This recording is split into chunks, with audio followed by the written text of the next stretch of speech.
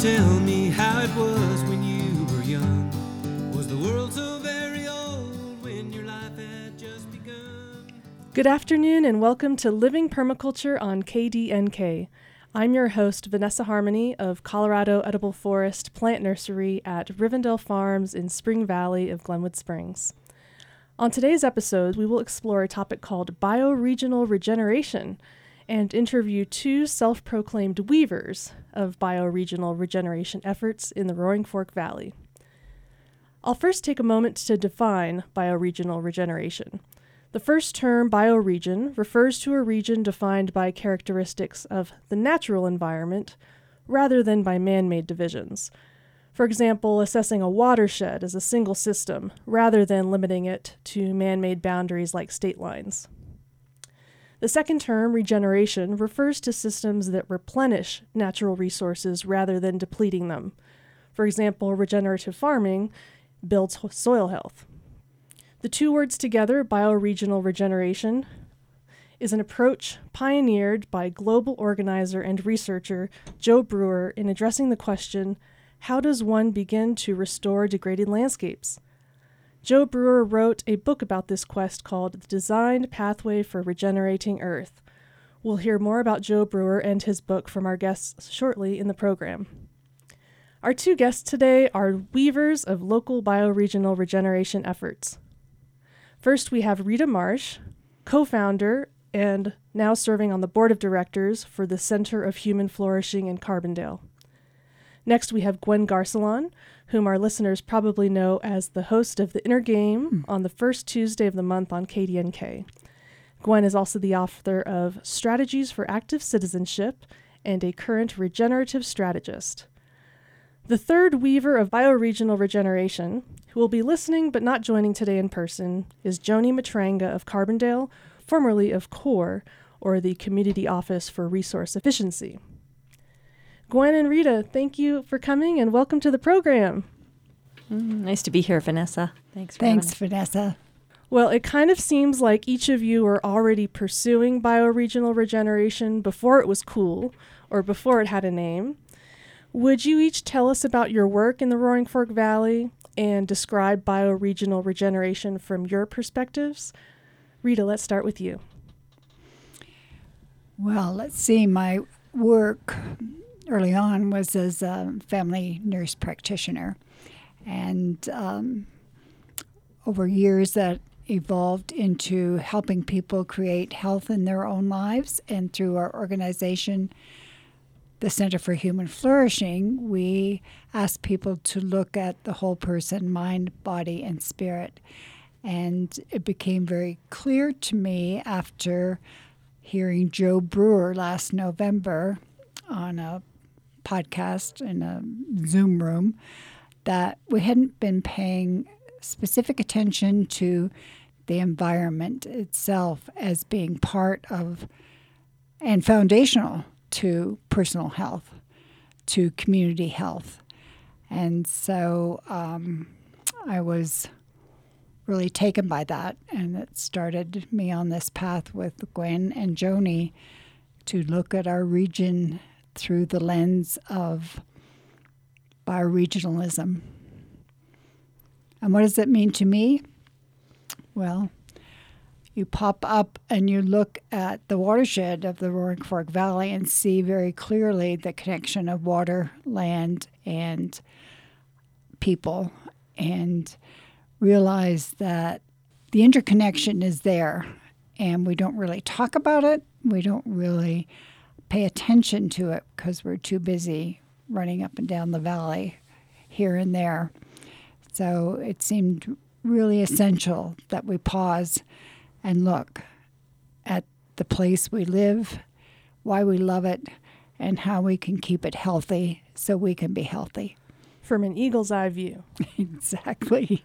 Thank you.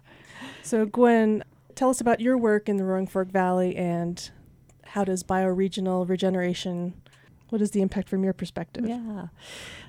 When I stopped working in the movement to end hunger and poverty at the domestic and global level, I started to look at the food system here locally and got involved in organizing and researching and doing some projects because I could see the writing on the wall that our food system would be central to the future here, the future for people to be able to get through the challenges that are starting to really ramp up with climate change.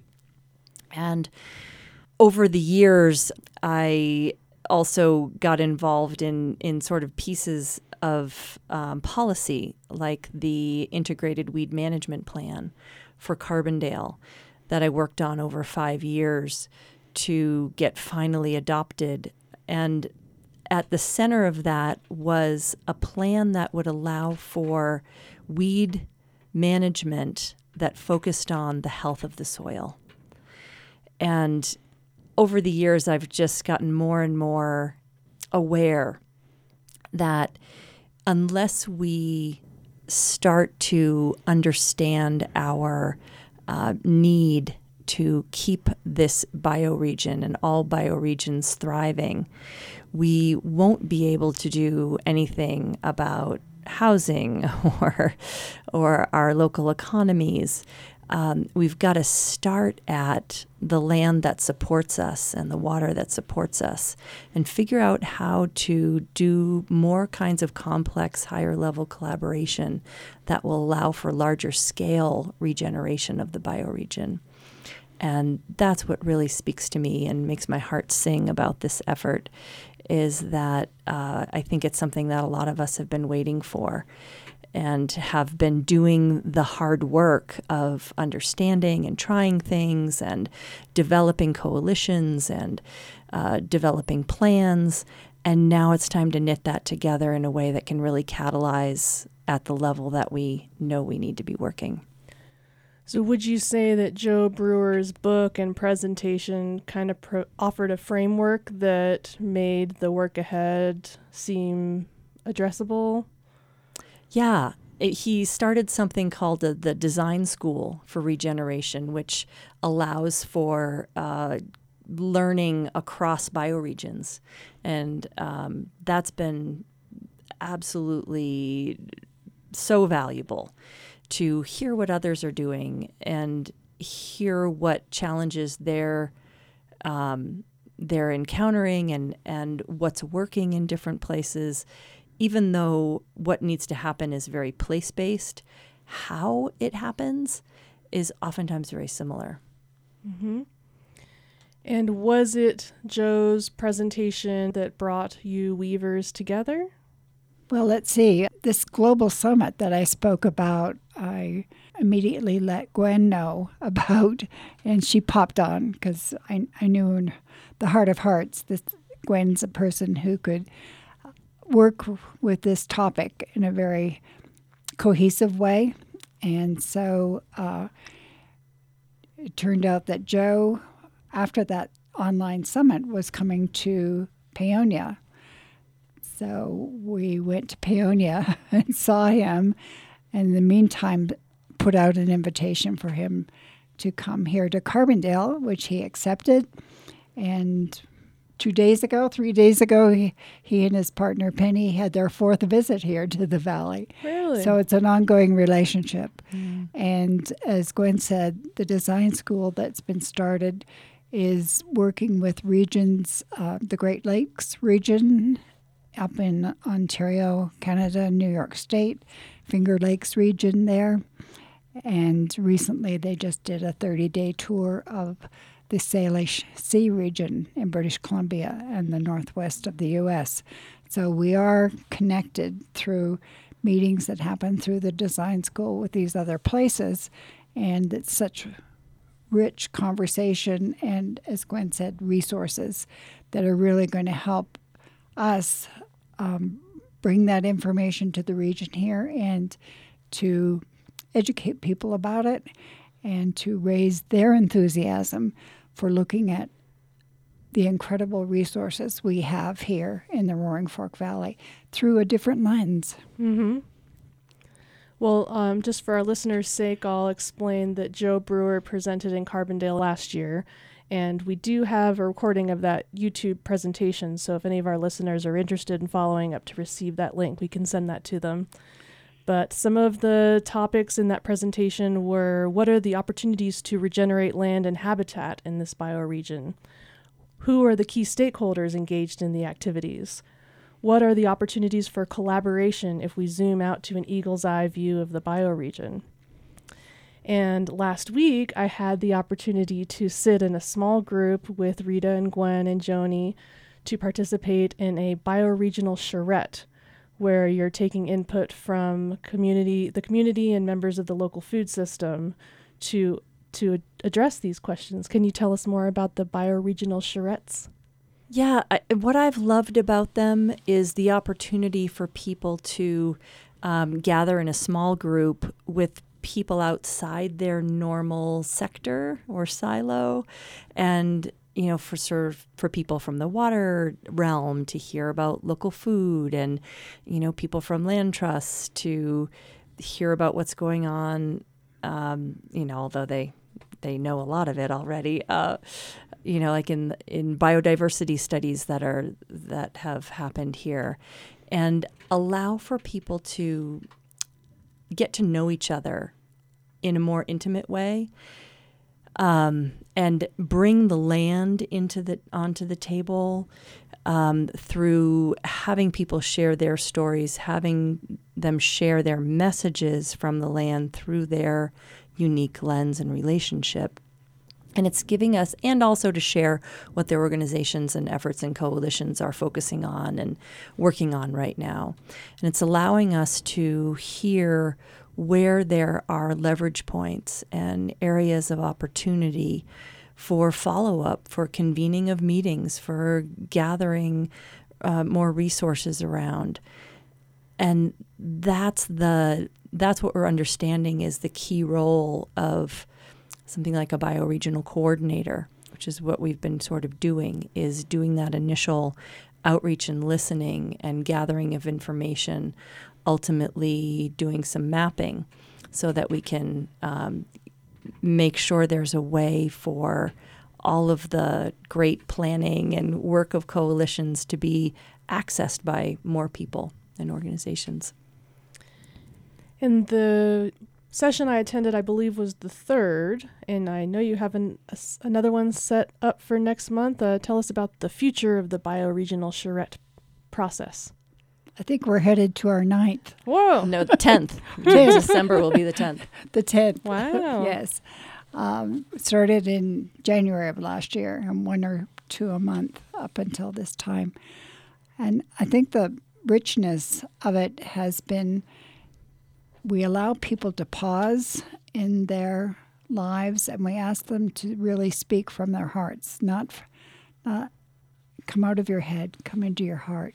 What brought you to this region? Why do you love being here? Why do you love the work that you do? And where do you see the opportunities? And where do you see maybe a gap that could be filled in this interconnection, this weaving of water, land, and people? And so I've learned a great deal. I've been in the Valley since 1965, and it's just extraordinary what I've heard from people I've known for a long time when they sit at the table and we ask them to go into their hearts. And where we're headed with this is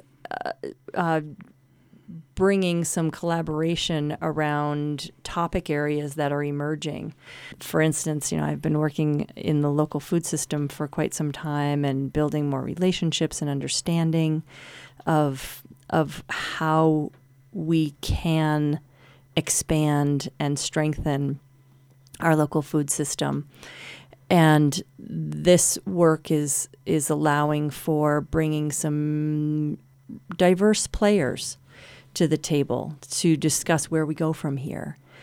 And so that's the kind of work that we're looking at, is starting to convene around some different topic areas, as well as convening groups around a potential bioregional summit in a year from now, to keep looking for those ways that we can have a bioregionally scaled impact in regenerating this area, because we know we're being tasked with making an impossible leap in that area.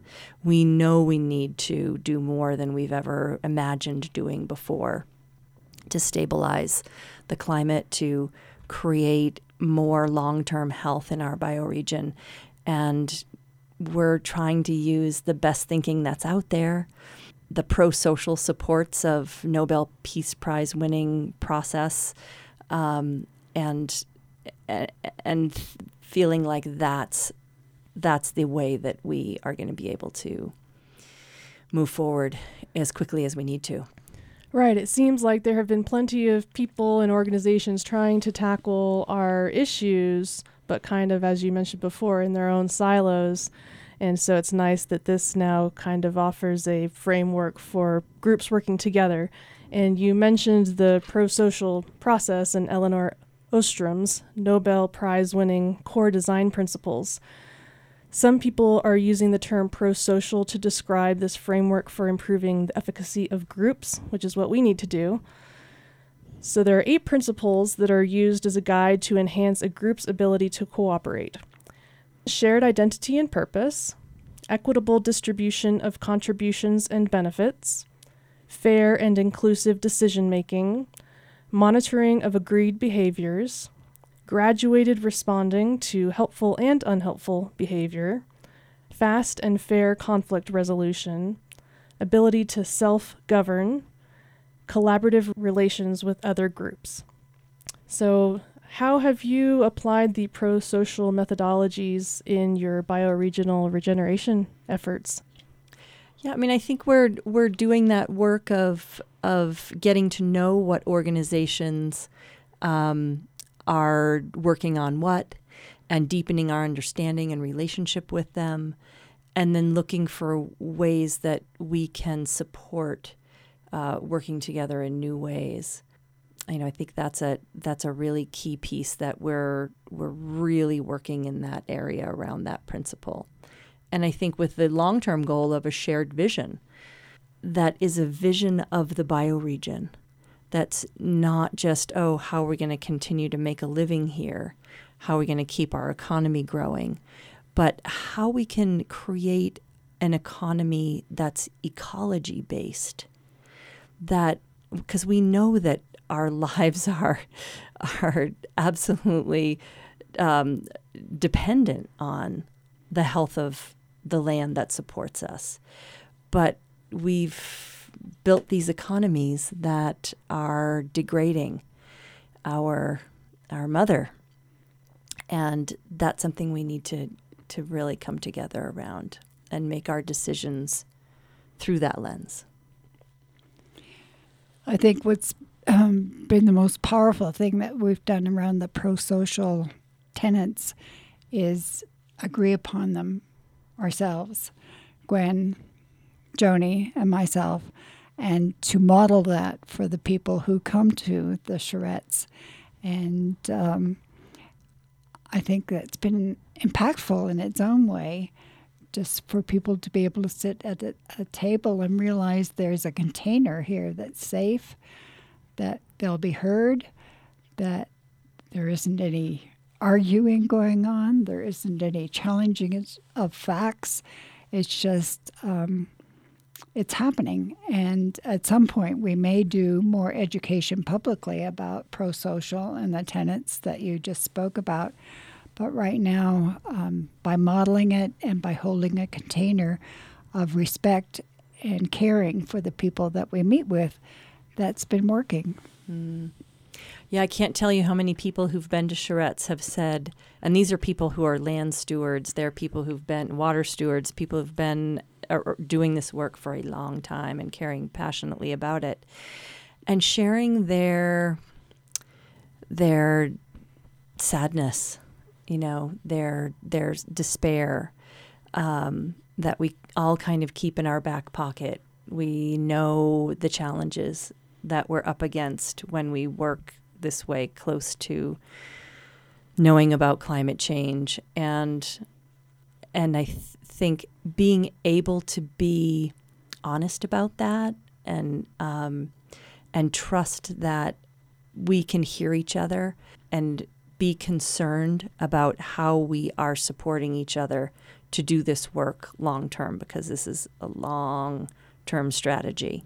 And we're going to need to figure out how we maintain our own inner stability and clarity in order to be really generative in this work.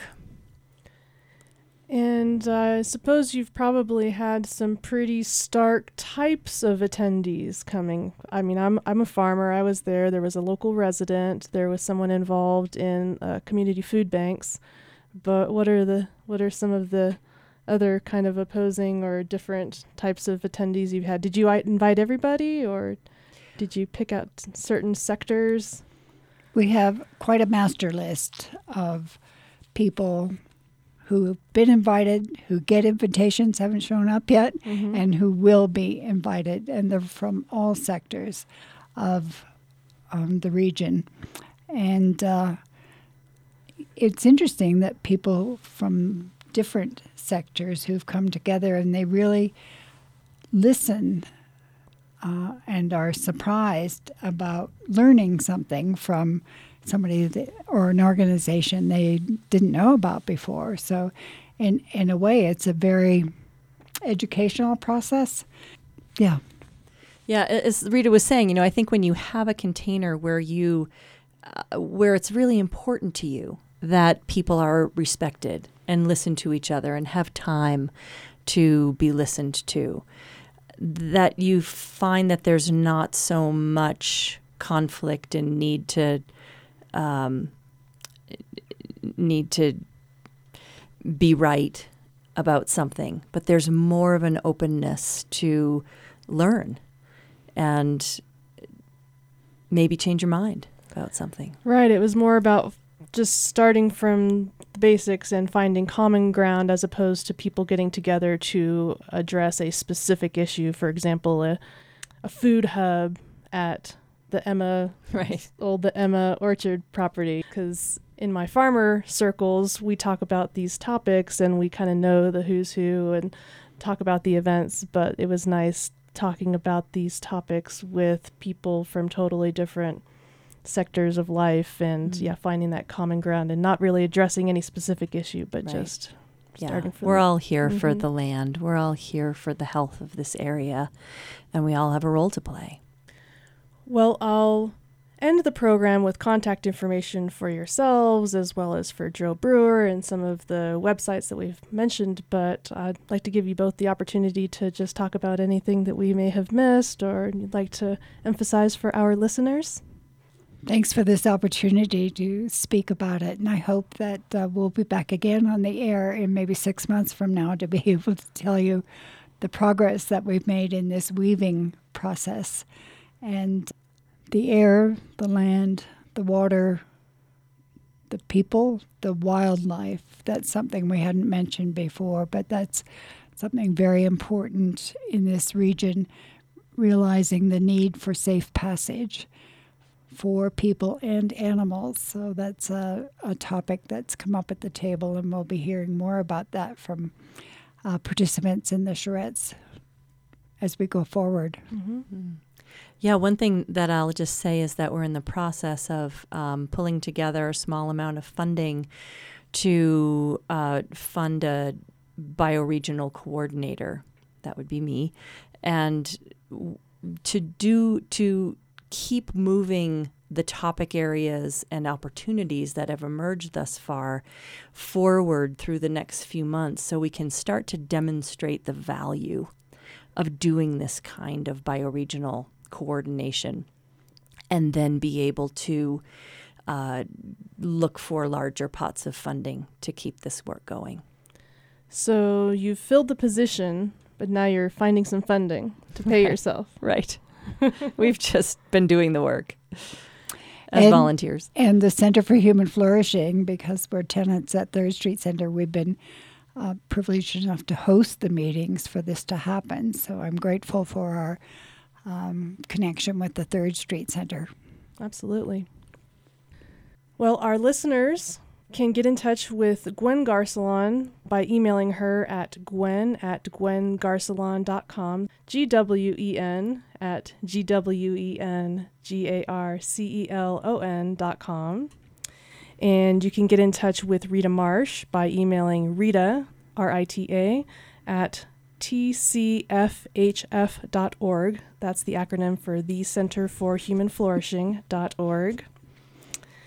And as I mentioned, any of us would be happy to follow up with links to YouTube presentations or any websites if any of our listeners would like to learn more. I'll also name a couple of websites where people can learn about Joe Brewer's Earth Regenerators project. That would be at earthregenerators.org. Joe Brewer's book is called Design Pathway for Regenerating Earth. And available here at White River Book. Oh, right, at White River Books in Carbondale. In Carbondale. Support our local businesses. Good. And the pro-social principles we mentioned, our listeners can learn more about at prosocial.world. That's the website, prosocial.world. Any other links you'd like to call out for our listeners to study up more? I mean, there's just a ton on YouTube. You know, you can put in bioregeneration, you can put in Joe Brewer, and there's a wealth of information there. Mm-hmm. Yeah, and actually something we didn't have a chance to discuss in detail today, but there's plenty of information online, is the other bioregions in our nation and even in the world that are trying to tackle our surmounting environmental problems from a bioregional perspective. Very important. Thanks, Vanessa, for mentioning that. Well, thank you so much to Rita and Gwen for taking time out of their busy schedules saving the planet to join us today on Living Permaculture. And thank you to our listeners for joining us today. Once again, I'm your host, Vanessa Harmony of Colorado Edible Forest in Glenwood Springs. You can find my contact info at www.coloradoedibleforest.com. Tune in next month on KDNK on the third Monday of December at 4 p.m. for another episode of Living Permaculture. I'll talk to you then. Thank you. Thanks so much. Thank you. Before all the streets are paved.